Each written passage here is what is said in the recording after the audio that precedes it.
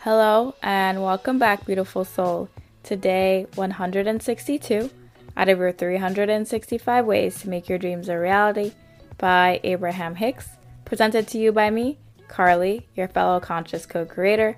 Let's see what the universe has in store for us today. There are so many who have convinced you that your anger is inappropriate, but of course, they cannot feel the improvement that the anger thought really is.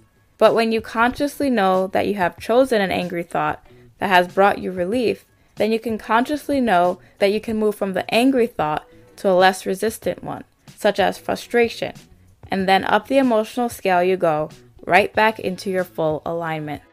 Today's message is all about giving yourself credit irregardless of where you are currently, especially when you know that you have been doing all that you can to become better and improve your mood or emotion in any way. Today, the universe is saying that some people might think your anger is inappropriate. You shouldn't be angry and you shouldn't be acting out in this way.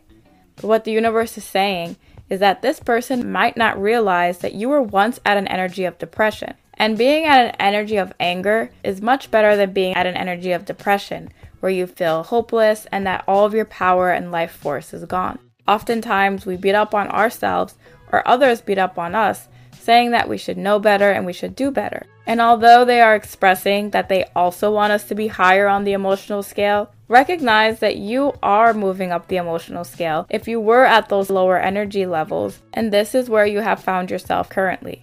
Especially being the conscious creator that you are, even though you are currently expressing this emotion of anger, you know that you're not going to stay here. And even though the emotion of anger is not where you want to be, you know that you're going to continue to focus consciously to move up the scale. And you can see how an energy of frustration, irritation, or impatience is much better than an energy of anger. So allow yourself to acknowledge how far you've actually come. Even if you're currently at an emotional state that you know isn't your natural state, and you are working towards moving to higher levels, don't beat yourself up for not being happy if you currently aren't there yet. You know that these emotions are not who you really are at your core, and you know that the universe is based in well-being. So you know naturally that you will make your way up the scale to the more natural feeling emotions, those energies of love, happiness, peace, and joy. The energy of knowing that you are one with the divine energy that flows through all and that created all. There is value in you being here. And these small moments in time where you don't feel at your best do not define who you are, and therefore, they do not define what type of life you're going to live.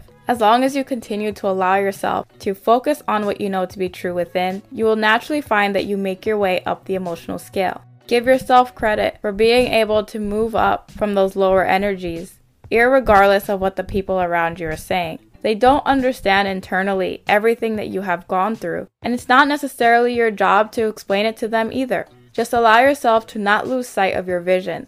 That vision of you being your most happy, loving, caring, abundant, stress-free self. That is who you naturally are, and that is what the universe is going to naturally call you to. Allow yourself to notice how far you've come, and recognize how far you're going to continue to go, as you continue to focus on that knowing and loving energy within. That is the extension of the God, Source, Universe that is made manifest through you.